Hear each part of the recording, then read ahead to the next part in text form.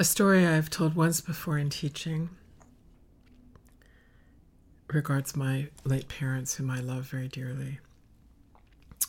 When I was in my early adolescence, they brought a catalog in the autumn to my younger sister and myself, and they asked each of us to pick out a necklace, a little pendant, or a ring, which we might enjoy wearing, emblematic of their love for us, so that as we each were leaving childhood toward becoming young adults, we had that conscious signature of their love in a modest piece of jewelry.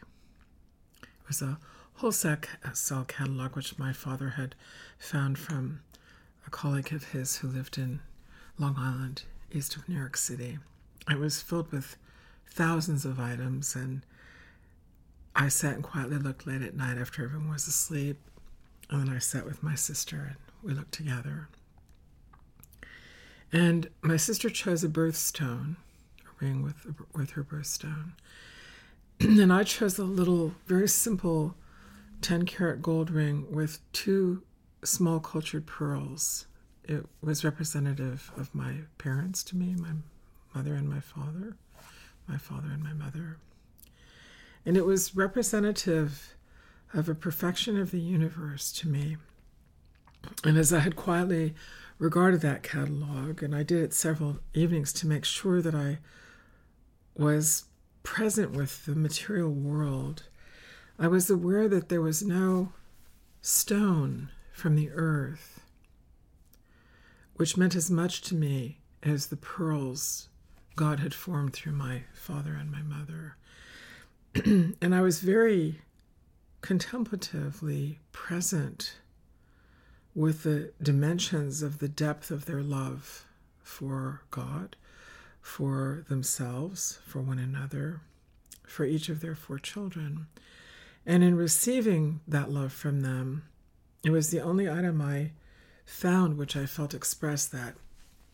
And they sat down with me at one point and asked me, "Are you sure you wouldn't like sort of a finer piece," meaning a piece that might cost twice as much money? And these were not expensive items. I'm speaking in for people all over the world.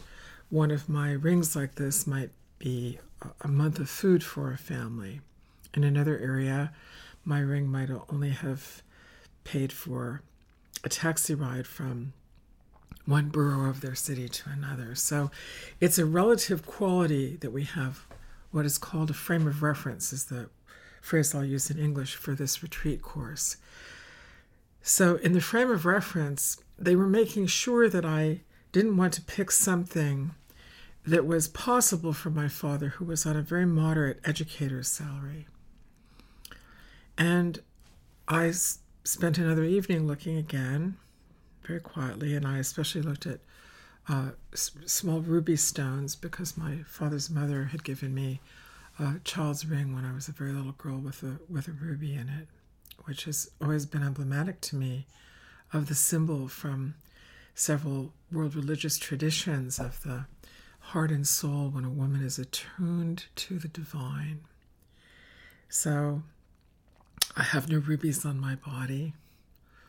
I breathe here and speak to you today, intimately, tenderly, courageously, all of us together upon the earth, toward that one who created the ruby, which resides in the mantle of our earth, fire at its center, spinning elliptically through the Milky Way, several planets out in our solar system from the sun. And all the rubies of the world praise that creator, as did my grandmother, and through the cells of her body into my father, and from my grandfather, William Charles Hinn, into my father, and then into me. Here I am speaking, almost 7 decades after my birth, about that one, so mysterious, a perfection of love in the ruby, in the ocean, in the atmosphere, in your breath and heart and soul and in mine. How shall that meet? How shall the mystery of mysteries meet among us, through us, within each of us, together and alone, and together and alone? And that's what my pearl ring symbolized to me. So there was no possession I could ask for beyond the love my parents composed in their conception of me, birthing of me, raising of me, their aspiration, which will continue as long as there is breath in this body, of their daughter. A pearl of God they are, my late mother, my late father. And all I really wish for is that that mystery be revered, honored, respected, regarded, and embodied. So this is the nature of the spring retreat. For those in the autumn, in the southern hemisphere, it's the autumn retreat. And of course, at other times of the year, after we've composed it in these 10 days, it could be at any time of the year, we undergo the thoughtfulness and the heartfulness and the liveliness of practicing in prayer and life the embodiment of the principles of this retreat. So what I want us to address, I'm going to use a word that is very common right now and very politically charged and very humanly charged into separation. The word reparation. One friend will say to me, well, you know, it's just time for somebody to make reparations. One gentleman had a conversation with me about the Civil War of the United States, which ended in 1865. We know the reparations are still not adequately made. This was an Indo-European man, a man of Caucasian British descent. So we talked about it for an evening. He felt that it had just never really been worked out between the northern and southern states and the British and the Europeans, and it just went on. And I asked, well, how shall we live together? Should everybody just go away from each other and declare their own nation states? Like, what is the solution? And he had no idea. He just felt it was a disturbance. And so my perception would be that no matter what the mystery of God is, we like to have it be disturbed because our ego feels very real then. If we have friction with the absolute, if we have a temperamental reaction against the ecstatic unified grace that is that great one we call God, if we have that reaction, we feel real. You know, I'm here and I demand, or I want, or this is what I think. And we feel that we exist as an individual ego, an ego personality, and then we start to cause what we each want. I would like this, I would like that. Well, I want that, well, I don't want that. And so when we let that go and we are receptive to another human being, we experience the quality in the other being that is either with us watching a sunset and we turn and regard one another and have unity in diversity, oneness, and yet the two of us, yet oneness. Or we are irritated. They're sitting so long at the sunset. When are they going to be finished? Or, you know, I just can't be bothered to go look at a sunset with them. I mean, they really bother me. Or they just don't show up. They sort of ghost us and we feel neglected. And so what occurs in the concept of reparation is something I want us to explore so that we actually create this, because it does exist. And when it exists, the space between the two pearls and the ring given to me by my parents is where God dwells. I wore that ring for many years, and then I had not been aware, I've talked about this in one other course, I was not aware of how it would damage the pearls over time.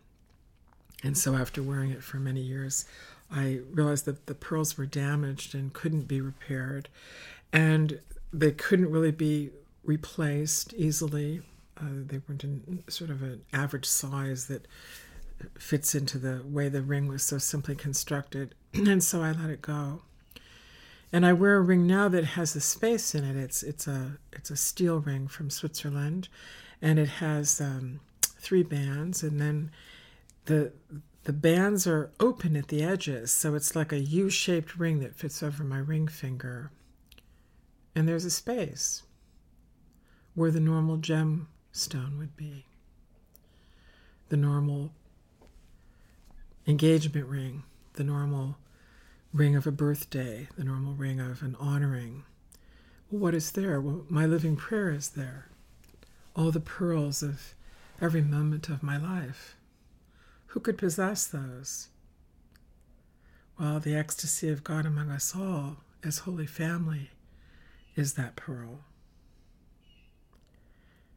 You feel what happens when we turn our attention in this one direction.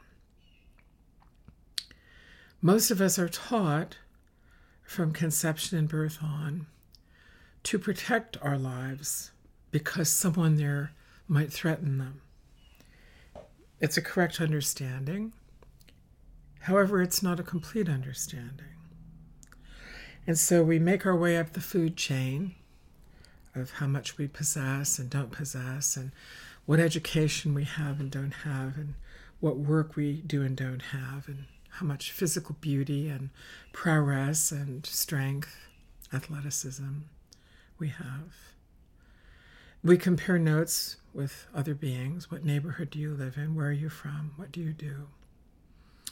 And we assess that the demarcation of terrain on this lower level that is physical and can be partially projected out with feelings and electromagnetic energy that constitutes our aura and the fields of communication we use in telephones and Wi-Fi and internet and satellites, radar.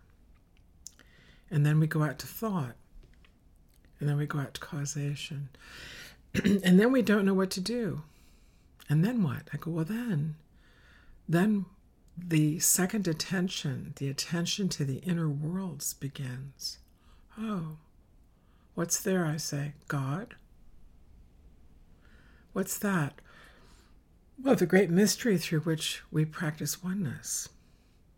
Always, everywhere. The physical body always follows that. When we allow that respectful alignment, the heart and soul know what to do. We are confused momentarily because we perceive that we're humble in that.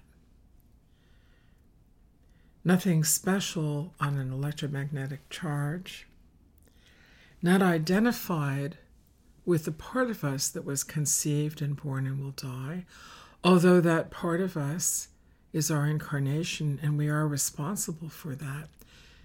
Yet we are responsible for that in God.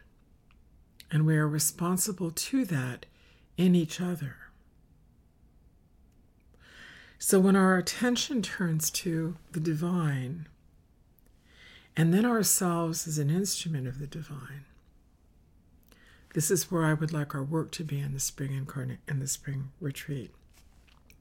Our incarnation turns toward the concept of reparations with God. Oh, I was born.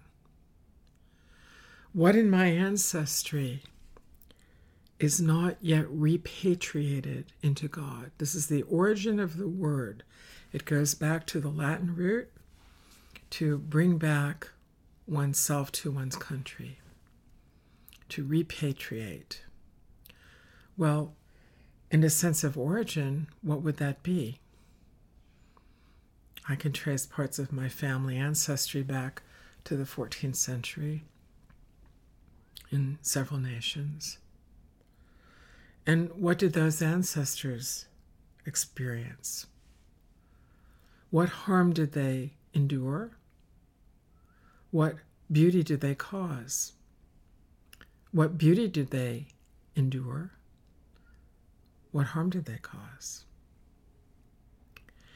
If I am surrendered into the absolute, into a sense of a sacred purpose for which my incarnation exists, every moment and breath I honorably express my intention for you to be fulfilled in God, and for me to be fulfilled in God beside you.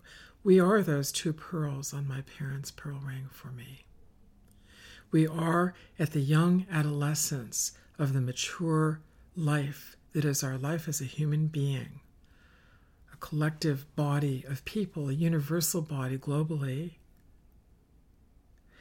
And then our hearts and souls elegantly and nobly participate in the purpose for which all of us were created, together, collectively, in different groups, and individually. And we are repatriated back into heaven on earth through us all. This is the beloved community. For me, there is no other. Where would I go? How would I possibly leave the reality? So, if one would bring one's attention to the divine and allow yourself the manner of your ancestral and personal prayer and aspiration, and ask the divine for protection, guidance, blessing, well-being in all ways, and then go forward, one can then treat the vessel of one's incarnation as the instrument of that great peace, and begin to return, be repatriated to the kingdom of heaven on earth, and become a noble, kind, courageous, stoic, and virtuous example for all beings, for the sake of all of our ancestors and toward the holy family that is all of humankind, from this present moment into the future.